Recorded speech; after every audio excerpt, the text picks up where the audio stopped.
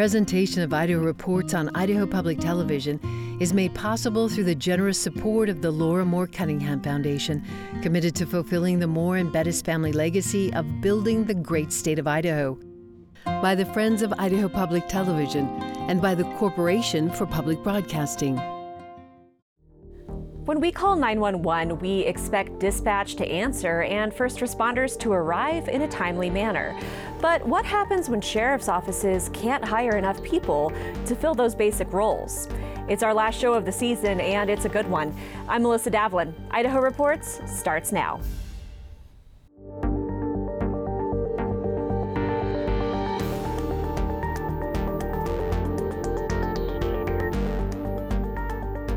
Hello and welcome to Idaho Reports.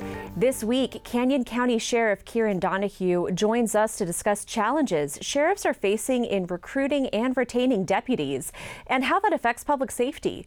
Then Senator Ben Adams, Representative Julie Yamamoto, and House Minority Leader Ilana Rubel join me to discuss what lawmakers are working on in coming months. But first, let's get you caught up on the week. On Thursday, the U.S. Supreme Court released an opinion in favor of an Idaho couple who built a home on wetlands in Priest Lake without a permit, in a decision with far-reaching consequences on how the Environmental Protection Agency can regulate water in the United States. The majority ruled that wetlands require a continuous surface connection between the wetland and another federally regulated body of water to fall under the scope of the Clean Water Act. In other words, it limits the type of water bodies the federal agency can regulate. Idaho Congressman Mike Simpson and Russ Fulcher praised the ruling, with Fulcher calling it a powerful affirmation of property rights, and Simpson saying, quote, "This decision is a victory for Idaho and the many property owners, farmers, and ranchers who are left to deal with the very real consequences of regulatory uncertainty." We have much more online on the ruling. Find the link to our coverage at idahoreports.org. Earlier this month, former Clark County Sheriff John Clements sued Clark County and its commissioners under the Fair Labor Standards Act, alleging he was the only officer in the county to cover law enforcement duties 24 hours a day, 7 days a week for 3 months after his only 2 deputies resigned.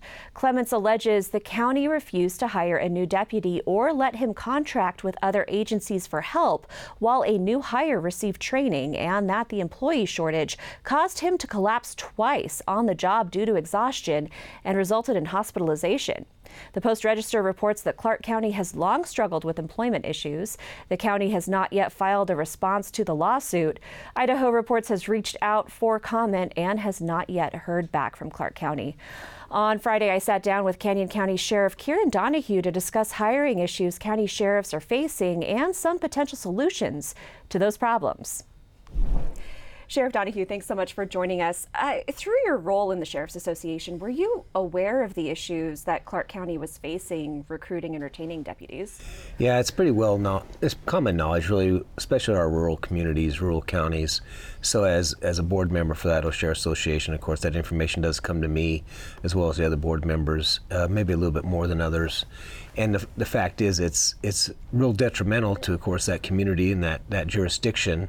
And you see other sheriffs stepping in to assist as much as they can, but at the same time, they have their jurisdiction to operate and to take care of. And then when you look at the jail situations, you know, there's literally no jail at this time in terms of accommodating. So you have to move those people to another jurisdiction. So which also takes hours away from the deputies' work. Absolutely. Mm-hmm. And of course, you know, everybody's crowded, right? Everybody has limitations, and so you're pushing off into another jurisdiction. Again, thank God those sheriffs are such great colleagues. But it does, there's a strain, and the strain with whether it's Idaho State Police or whether it's Jefferson County, Bonneville County, who's taking that overflow, and then of course trying to put manpower out there to make sure the citizens are safe. Again, it's a real strain on their counties, but they are good neighbors. And the issues recruiting and retaining deputies, that's not unique to Clark County. Not at all. It's widespread, especially across the rural counties, but really counties like ours. I mean, we're the second largest county in the state, and everybody has the same problem. And that just doesn't happen yesterday. That's been happening for some time. And so there's lots of factors that enter into that. And it's how we are addressing that as a law enforcement profession. We're meeting today with Idaho Criminal Justice Commission to talk about that issue. So it's very widespread, and it's something that we absolutely have to address because the profession needs people to come in. The profession also needs people to stay in that profession. And we have very hard and harsh background evaluations, and so really less than 1% of the people that apply even get in. And it's because, really? and that's appropriate, right? We're going to really scrutinize who we let into this profession because they have to be the right people. There's always that bad actor that gets by. We know that nationwide, and even in our own state. But the fact is, so few people getting in, that means they're a quality recruit, and now we want to keep those people. But first we got to get them in the door. And if there's not enough money, or if there's no housing, or many other factors, we're not even going to get them in the door. And these are issues that affect urban and, as urban as Idaho gets, the big counties in Idaho and the rural counties. But let's focus on the rural counties for just a second. What are the challenges that are unique to places like Clark or Owyhee County or Camas County? Well, they're rural, number one. We all love to go visit them, so we have a lot of people that go out into those areas, again, as kind of a transient population to go recreate and so on and so forth. But the real problem is the financial side of it. Those counties typically do not have the revenue base that a large urban area does, like Canyon County or Ada County or somewhere like that, Bonneville County. So the resources in terms of financial management are very, very thin. And so the challenge really becomes how do they, whether you're the Board of County Commissioners or a city council, how do you budget the money appropriately to take care of public safety? Because public safety has to be the core foundation of any government. Any government, doesn't matter how large or how small. And so what happens is people say, well, we got to take care of this, we got all of this going on, and the law enforcement suffers. And so they pay lower wages, and unfortunately you get what you pay for a lot of times. And I don't mean that derogatorily, but you do. So somebody that may not have made the cut in my agency may go work for someone over there, and they're going to take them on because they're desperate to get those personnel in there. That's a detriment from a litigation and liability standpoint, and a risk management standpoint. So I think one of the biggest things is finances. This is a very dangerous profession, and we ask a lot of those people. You mentioned, like Clark County or Camas County or even Custer County, places like that your response time is really far and wide to get to where you need to be. And they have good people. I'm not saying that they don't. They have good people, but the problem is, how much are you paying? Those people have families. You have the consumer price index. You have inflation that you deal with. That needs to continually, the wages have to reflect that, and they often don't reflect that. Then you look at housing. There's another challenge of your rural community. Where are these people going to live? How are they going to afford housing when you have retirees and other people who are secondary homes buy up those properties and inflate that market value, and then you're paying a deputy this incredibly low wage, and they simply can't afford to live there. They simply can't. Airbnbs too. And Airbnbs. The vacation rentals that are an income generator for the people who own them, but put even more pressure on that housing market. They really do. And so the challenges are extreme for rural counties. Again, go back to the fact that the revenue base just isn't there. The tax base isn't there. Let's talk a little bit about that, because when we're talking about, some of these rural counties are huge percentages of the land in those counties are owned by the federal government. And so if we're talking, about Custer County, they do get income from the federal government, payment in lieu of taxes. It's not as much as they would be making if they were taxing that. You're right. You're right. And so what are county commissioners supposed to do when they're worried about rising property taxes, which is something that we have heard over and over again? But they also need to pay for public safety. I'll say it again. The core of any government has to be public safety. That's the foundational rock that we build on. Because if society is not safe, everything else goes to the wayside. Custer County is a great example. When Thompson Creek Mine was in full force, you had good economic value up there. You had a lot of good tax coming. that kind of replaced some of the other mining aspect that's gone away. It replaced some of the logging that had gone away. Whether you agree with logging or mining or cattle, the fact is that was a revenue base that a tax that they could pull from, and it was a good use of our, as you say, the federal lands, right? But when that goes away, you have very, very limited industry in a place like that. So where's that tax going to come from? And when that tax is so limited, you're right. Those county commissioners, how do we appropriate the funding to take care of even the highways or the streets or the everything else they're responsible for? Basic infrastructure. Bare bones. And right. then yet we don't have enough to pay law enforcement. We don't have enough to build a jail to accommodate those who are arrested, who need to go to be held accountable to protect society. Doesn't matter if you're a small county or a small jail in a very large rural county or a large county jail like mine. There's people need to be held accountable, and like us or like them, those people then are back on the streets, and the victimization can continue. I mean, that's just one aspect of it. It's extremely challenging, but the burden is really upon, in terms of counties, the burden is upon the Board of County Commissioners. That's the job you signed up for, and it's a very difficult job. Not a job that I would want. I wouldn't want to be a commissioner, so I know the challenges that they have.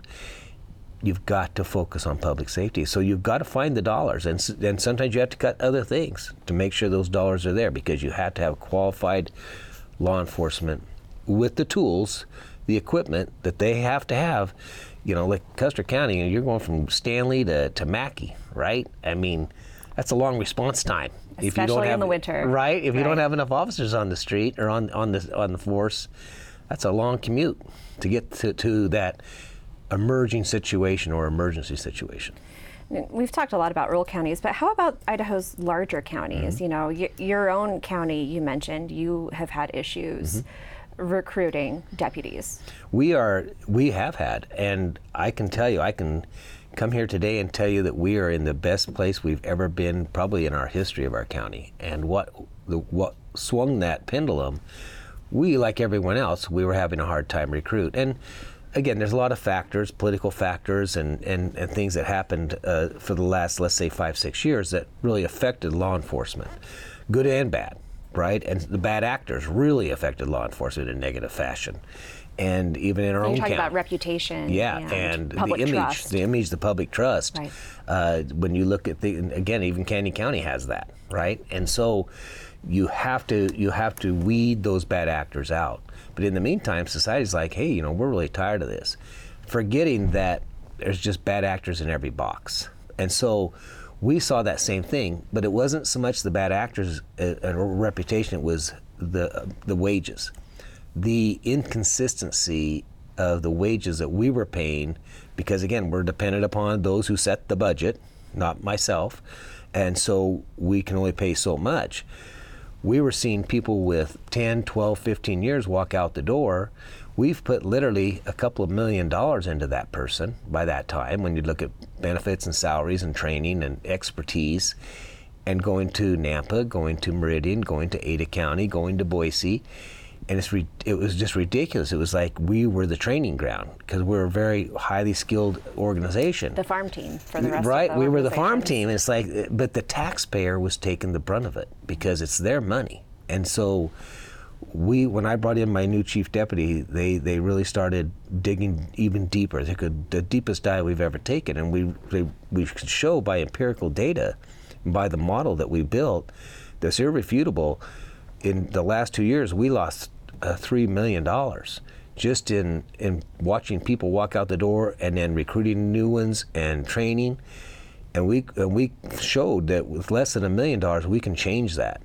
And so the Board of County Commissioners, before they left office, they agreed with us. They saw it, and we were able to bring all of our wages up for gun toters, for the commissioned officers, to where we're now at the top of that level. And there's a few that still outpay us, but that entry level. And I can tell you now that we are, with the people we have background today, and so in the last 6-8 months, we are full. We went from 25% down to 0%. That's an amazing statistic. And it came down to pay. It comes down to pay. And then there's always the argument, well, it's not just about money. Nope, it's not. It's about culture. It's about culture and money. But as we explained, if you can't afford to put food on the table or pay your rent or your mortgage, then it doesn't matter what the culture is. This could be the greatest place to work in the world, and I think ours is. But if you can't afford to work here, you're not going to work here anymore. If you can't afford to put clothes on your kids' back and feed them, you're going to have to go somewhere else. And that's what we were seeing. People leaving the profession. People who shouldn't be leaving this profession because we need them. And so we have changed that. That course has been changed dramatically. We're thrilled, and what we're doing is we're sharing our model with anyone who wants it. Any sheriff's office, any chief of police. We're showing, and we're really giving the credit where it's due to the Board of County Commissioners as well, the last sitting board and the new sitting board who took it upon as well. We're just seeing drastic difference, and we're getting lateral recruits from numerous states. They're fleeing their own states to come to Idaho, but they're very qualified personnel. And of course, we're still recruiting in our state as well. So you have to take those steps as a management, as executive team. You have to say, we've got to dig deeper. We've got to find the root of this problem.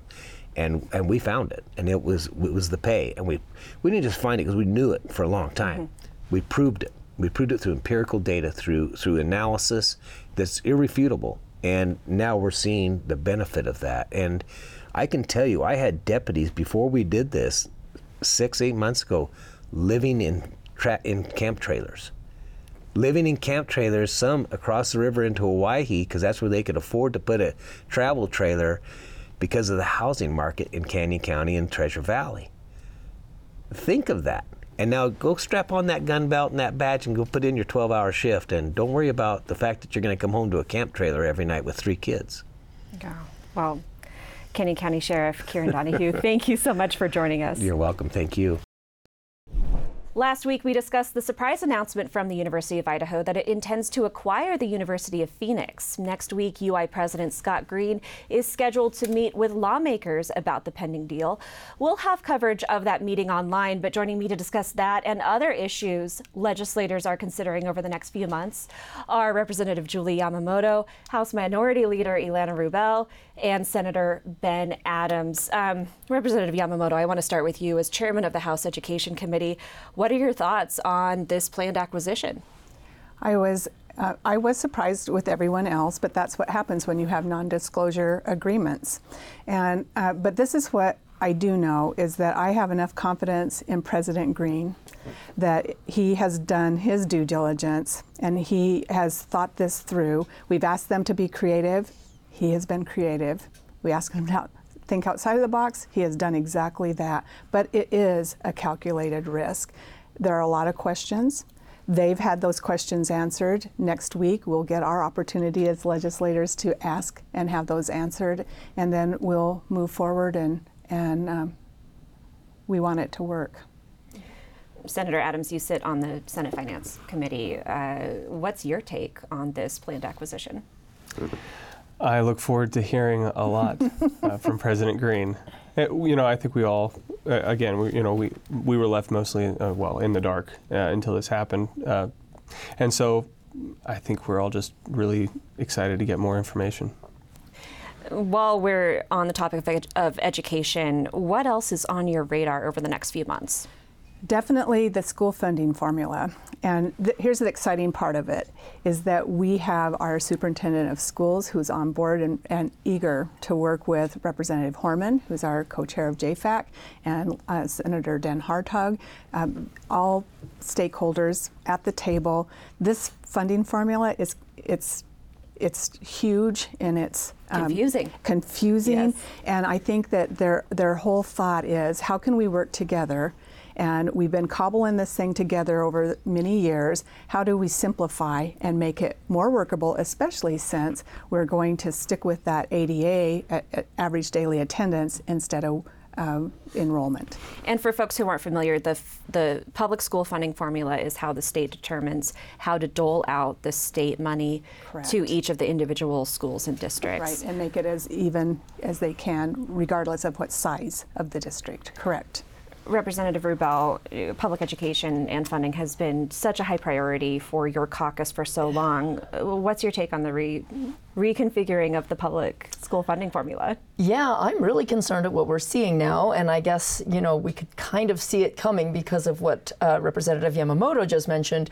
When the $330 million was promised to be put into K-12 education following the work of Reclaim Idaho and the Quality Education Act and all that, I really kept grilling the governor's office and said, promise me this is going to be truly new money and that there's not going to be a shell game here where we see $330 million put in here, but some more snuck out on the back end so that we're not really coming out $330 million ahead. I don't blame the governor's office for this, but I think, unfortunately, this is kind of where we've ended up. It's come out lately that now, in fact, there isn't really going to be $330 million new money put in. It's going to end up being only $215 million new money put in because we're going to lose $115 million by virtue of going back to that average daily attendance. I think it's really important going forward that we move permanently to an enrollment model. Schools budget based on how many kids are enrolled in the school. They don't get to pay a teacher less because a couple kids are homesick for the week. They have to make their plans based on who told them they're going to be there for the year. And to dock the schools essentially pay based on who got sick, who didn't turn up, whatever, who went on a longer vacation with their parents or something, really sticks the schools in a pickle, and we're seeing it result in a $115 million shortfall in education funding this year. So I think that's got to get fixed for good and turn to an enrollment model. Senator Adams, from the Budget Committee perspective, what are your thoughts? I can't speak for the Budget Committee. I can only speak for myself. The discussion on whether we should do enrollment or attendance-based is, I think it's still ongoing. And a couple years ago, I supported legislation that would make it permanent for enrollment. So I don't think that's, I think that's just something we have to work out between the governor's office and the legislature. The ballot initiative that talked about $330 million, I already had my gripes about not all that money going where I wanted it to go into K-12. But we also know that money itself is not the only definer of success in education. That's pretty well established.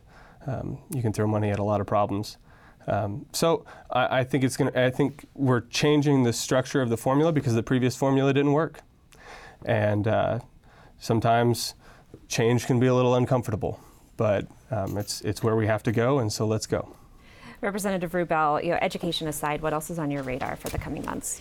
Well, I remain very deeply concerned about the state of healthcare access in Idaho, which we were already a healthcare desert, and then all of these abortion laws started going through, and more and more laws to throw doctors in prison. And I think we are going to be, we've been the fastest growing state, but I am really concerned about whether we're going to be able to maintain our status as an attractive destination and an attractive place for people to remain. We have lost, the state only had 9 fetal maternal medical specialists for those very high-risk pregnancies. We've lost 4 of them in the last 6 months because of our abortion laws. So that's 44% of our maternal medicine specialists gone. I think it was, 73 out of the state's 115 OBGYNs say they are actively planning to leave the state or retire early because of these laws. This session, I think there was a total failure to fix anything. And it's a huge problem. Why would a doctor want to practice in a state where they face 5 years of prison for providing standard medical care? And often saving women who are hemorrhaging, miscarrying. Our laws are so overreaching right now that it's a danger to women's lives, and it's a danger to the availability of medicine in Idaho. This is a legislature that, on the record, has been anti-abortion, and for several years, several decades. Realistically, what are the fixes that you want to see that could make it past this legislature? Well, if we say we value life, I think that should include women's lives. And right now, the only exception written into Idaho law is where a woman's death is certain. The standard is it must be necessary to prevent death. There was a bill proposed that would have, allowed abortion where necessary to avoid a high probability of death. That was rolled out of hand. And that was very frustrating to me, that women's lives were discounted so much that a high probability of death could not be addressed. I think we need to have, at at the very bare minimum, far, far more generous allowances for women's health and lives. If a woman's facing permanent paralysis, loss of a body organ, again, 50% chance of death, I think we absolutely need to be allowing abortions in those circumstances. And right now, Idaho law as written does not. And I do have to mention again that the legislature did not extend the maternal mortality review panel. Which is very interesting that they didn't. Well, I think we are going to see more women dying under the current situation of our laws. And I guess someone didn't want committees poking in and keeping track of how many women were going to be dying. Very, very briefly, Representative Yamamoto, before we move on, do you think that there are any versions of that proposal that would make it through your caucus? I do, and the reason I have some confidence is because I got to talk with Representative Brent Crane just earlier this week, and State Affairs Chairman. Yes, and he is not giving up on having the discussions. And I thought that what was promising is that he's acknowledging that maybe we need to have more medical professionals in the room when we're talking about those things, so the definitions of things are clearer and that the language is clear enough that those, if they feel confident, and if we have selected people who the medical community respects and trusts, then when they can sign off on that legislation, I think we have a much better chance in our caucus of moving it through. Senator Adams, I know that there's a big bill that you have been working on. Can you, we have less than 2 minutes left. Can you tell us about it? I'll try and squeeze it in there. Okay. So this piece of legislation is called Defend the Guard. It's a national movement driven by veterans. And the concept is that the National Guard is the state's militia. And Article 1, Section of 8 vests war declaring powers into Congress. But anyone who looks at how the system is running right now knows that the executive branch is who really declares war, and Congress uses the War Powers Act to just stamp and roll. I don't think that you can create a legislation, or you can create a law, whether it's the War Powers Act or the Supremacy Clause, that allows the federal government to abdicate, Congress itself to abdicate its constitutional requirements. We have. The National Guard has a handful of requirements that their mission is to repel invasion, suppress insurrection, and enforce the laws of the Union. You can't do any of those in Syria. You can't do any of those in Germany or Ukraine or anywhere except for the United States, unless Congress has declared war and they can activate the Guard. We haven't done that since World War II. And this, I'll just leave it at that, because this piece of legislation is going to be coming in the Senate. It's gained a lot of support, and it is grassroots. This is from the folks that have gone over there, have done this country's bidding, and have come back and said it didn't feel right. It didn't feel just. There was a process that was missing there. And we're going to have to leave it there, but we will continue to follow this issue. All three of you, thank you so much for joining us, and thank you for watching. It's our final episode of the season, but as always, we'll continue to report online over the summer.